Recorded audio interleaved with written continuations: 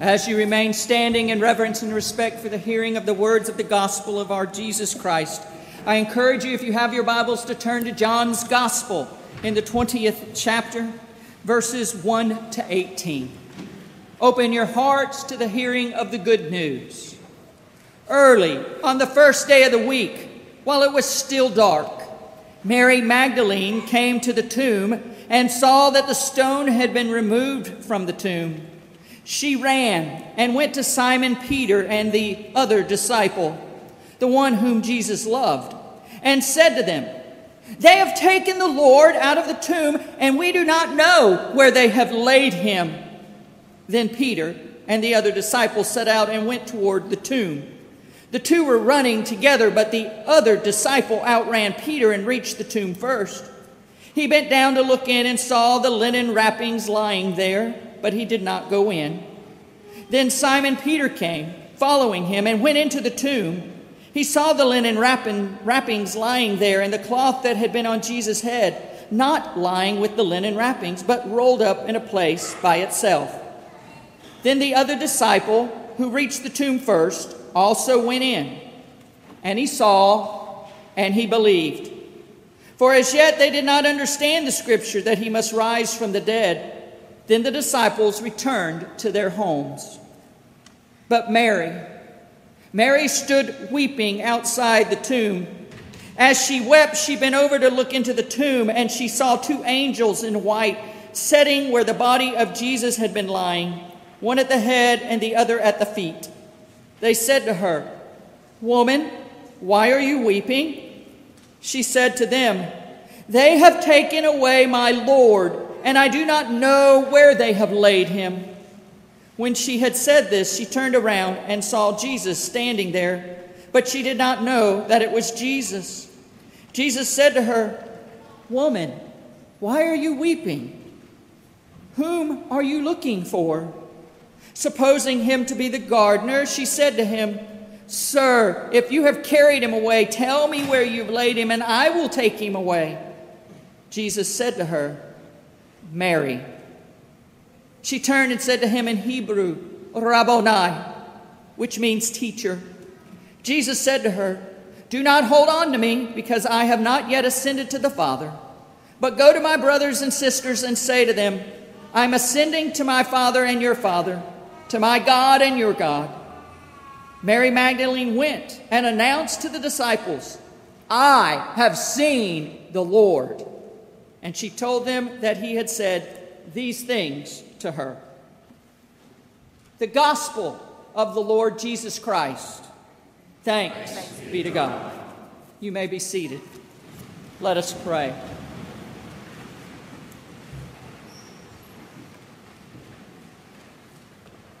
May the words of my mouth, the thoughts and the meditations of all our hearts in this place be found pleasing and acceptable in your sight, O Lord, our rock, our redeemer, our resurrection. Amen.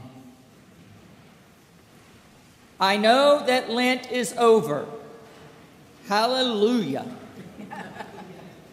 But I have a confession still to make to you this morning. I hate math. I'm sorry, I just do. I hate math. I've never been good at it. And in fact, I just have to make the grand assumption that math is dumb. Do I have any math friends who feel the same way? Amen. Speak boldly. Well, I have to say, addition and subtraction have helped a little. I benefit from that part. Maybe multiplication and division helped a little bit occasionally, but that's where it stopped. In seminary, we are taught as students something called preacher's math. And that's all I've needed all my career is preacher's math. Like today, I'm sure the ushers will take account of this sanctuary and come away with perhaps there are 380 people here. Preacher math says there's 2,405 here, and we will stick with the preacher math. Percentages, ratios, not important. We We won't even get on about how I've dealt with geometry, Algebra 1, Algebra 1, Algebra 2. Did you see what I did there? Algebra 1, Algebra 1. If you want a real laugh, let's start talking trigonometry or calculus. And I'll leave your group and come over to this other group and talk about seeing dead people. So when I talk to you this morning about a resurrection ratio, understand it comes not from my math genius and not really fully from my vast theological understandings about death and life, but it comes from the glory of this amazing Easter day. The excitement that it brings as we gather together, either online or in person, as the people of God to proclaim that Christ is risen. Christ is risen indeed. Can you imagine the pain and the grief those followers of Jesus were experiencing in those 3 days? Perhaps those of us who have lost someone very close to us can begin to fathom the amount of grief that they felt. Their grief was so palpable that they could taste it. It was weighing down their very insides, weighing them down so much that they could not breathe. And so Mary returns to the tomb. In her grief, she returns to have a conversation with the dead Jesus. Just like a good Southern person does. We talk to our dead. But upon arrival, she finds that the tomb is open. The stone has been rolled away. So she turns around, flies with the greatest of speed back to the broken and unbreathing of those disciples, the few that still hung together, and told them what she had seen. They've taken the Lord from the tomb. That's not what she saw. She saw the stone rolled away. But she made an assumption. It was her assumption that someone had come in the night, stolen the body of Jesus Christ, and now she couldn't see anything, not even resurrection. Peter and the other disciple ran like crazed men. They ran not toward a son who was coming home from a distant land after living a prodigal life, but they ran instead to a tomb where a dead man was supposed to be.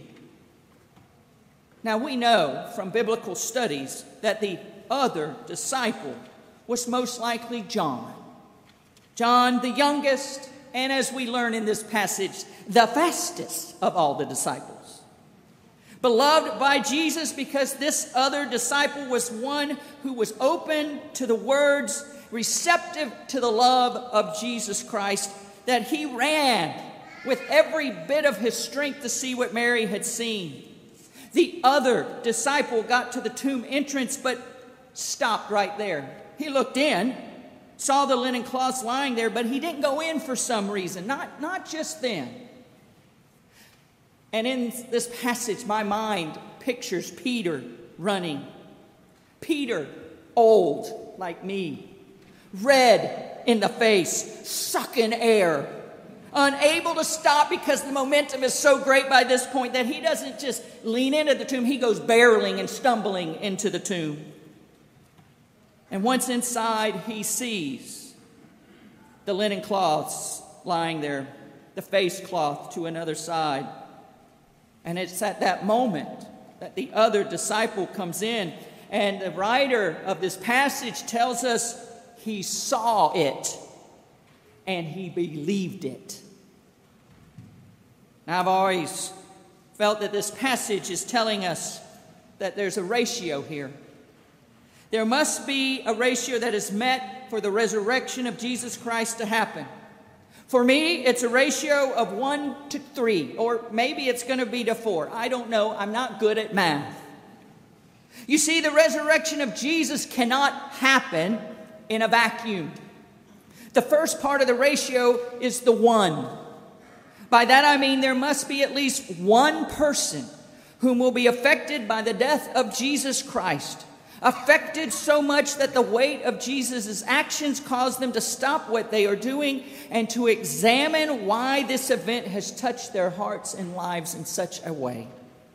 This one is one whom Jesus loves so much and so dearly, the one whom he would call beloved, the beloved of Christ. Again, our scripture studies say that it's John, the disciple, because that's tradition. But I believe that this morning the scripture is very plain in simply saying other disciple, because it wants to give us a message. It's a simple one. I believe this one has no name because it's simply the one whom Jesus loved and calls beloved. And friends, that's you. Jesus loves you and calls you beloved. Without you, my friends, there is no need for a resurrection on this day. There is one, and that one must be put up against the next three or maybe four. A resurrection ratio to 3 or to 4. We'll find out.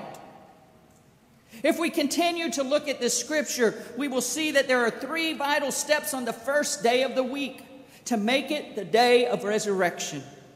First, you have Mary going to the tomb. Mary went to talk and to be with the late Jesus, but she came away with an assumption instead. But we'll deal with Mary more in a moment.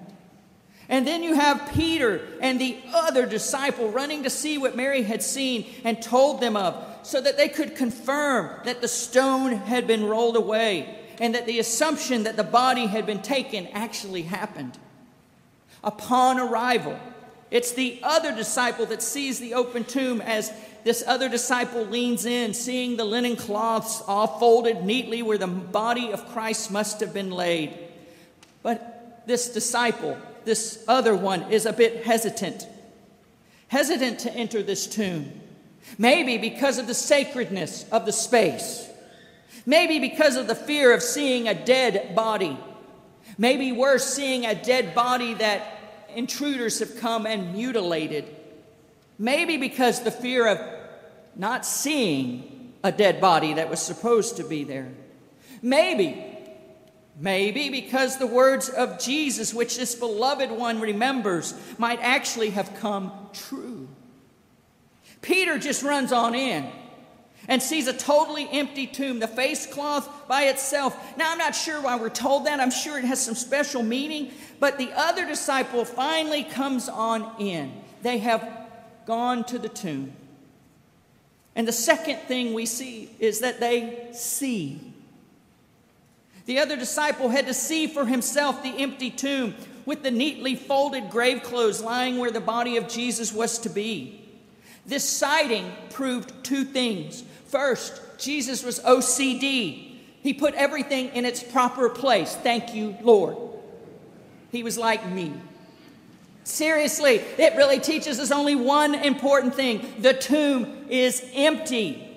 And the body of Jesus, their rabbi, their teacher, their leader, is gone. They've gone. They've seen. The third thing was to believe. The words of Jesus come back to that other disciple, and they believed. Oh, it's not still incomprehensible to fully understand what they're believing, but they're going to believe. He believes it in his heart. And at that moment, the resurrection of Jesus Christ took on a meaning and a power, not just for that one other disciple, but for every disciple who is beloved by God through Jesus Christ for all time. You are the beloved of God.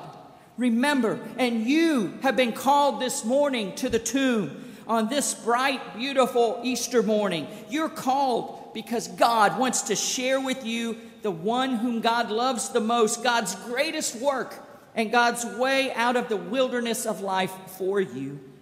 God desires to offer to you and to me and to every one of God's beloved children a new way of life. A way of life in the midst of grief, in the midst of the world trying to entomb us into its categories and its way of thinking. It happens, this resurrection. It happens when you and I go and see where Jesus is. It happens when you and I open our eyes to the possibilities around us for a new and exciting life, just like Jesus promised and foretold could be. It happens when you and I believe, but we can't see. It happens in the heart, in the eyes of our heart that are bright with understanding, and you and I go forth in faith regardless. But it also happens. It happens when you hear your name spoken.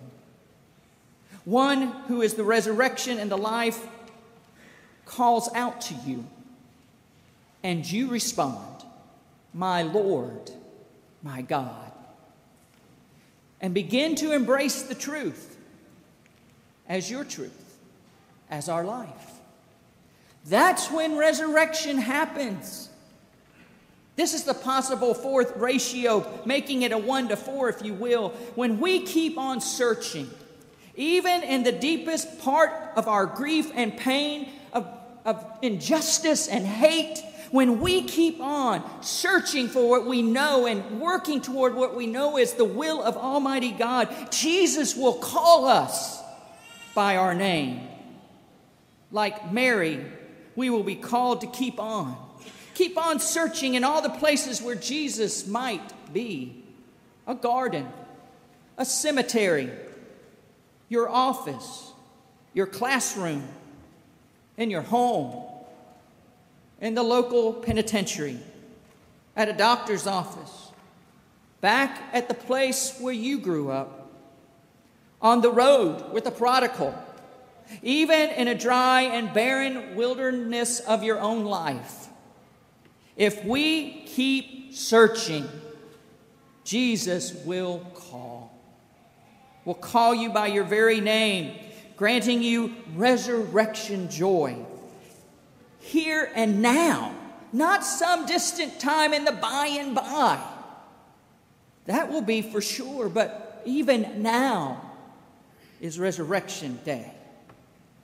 It happens when we hear our name. Resurrection happens today. Regardless of the ratio, which I probably have royally messed up, and to all math teachers everywhere, I apologize. But resurrection happens and depends all on you this morning and what you do with this great, glorious news of great joy. You see, you came this morning in this space online. You came to this time of worship for some reason. Maybe it's guilt. Your mother has made you be here today. Thank you, Mom. Maybe it's tradition. This is what you always do on Easter Sunday. Maybe it's because you're searching for hope. You need a community. You're looking for a new beginning. And you saw as you came that the tomb is empty. There's people out and about singing, shouting, finding Easter eggs, proclaiming and laughing and just hugging on one another and hearing the strangest of messages. And you believe. I pray you believe that you find the stone of the tomb of your own life rolled away this morning. Because Christ has called you out. Christ calls you his beloved disciple and calls you by your name. What will you do with all of this great, good news? Will you simply go home? Or will you go out and bring others to come and see and to believe as we listen for our name? Christ is risen. Christ is risen indeed. In the name of the resurrecting God and the resurrected Christ and of the resurrecting calling Spirit. Amen.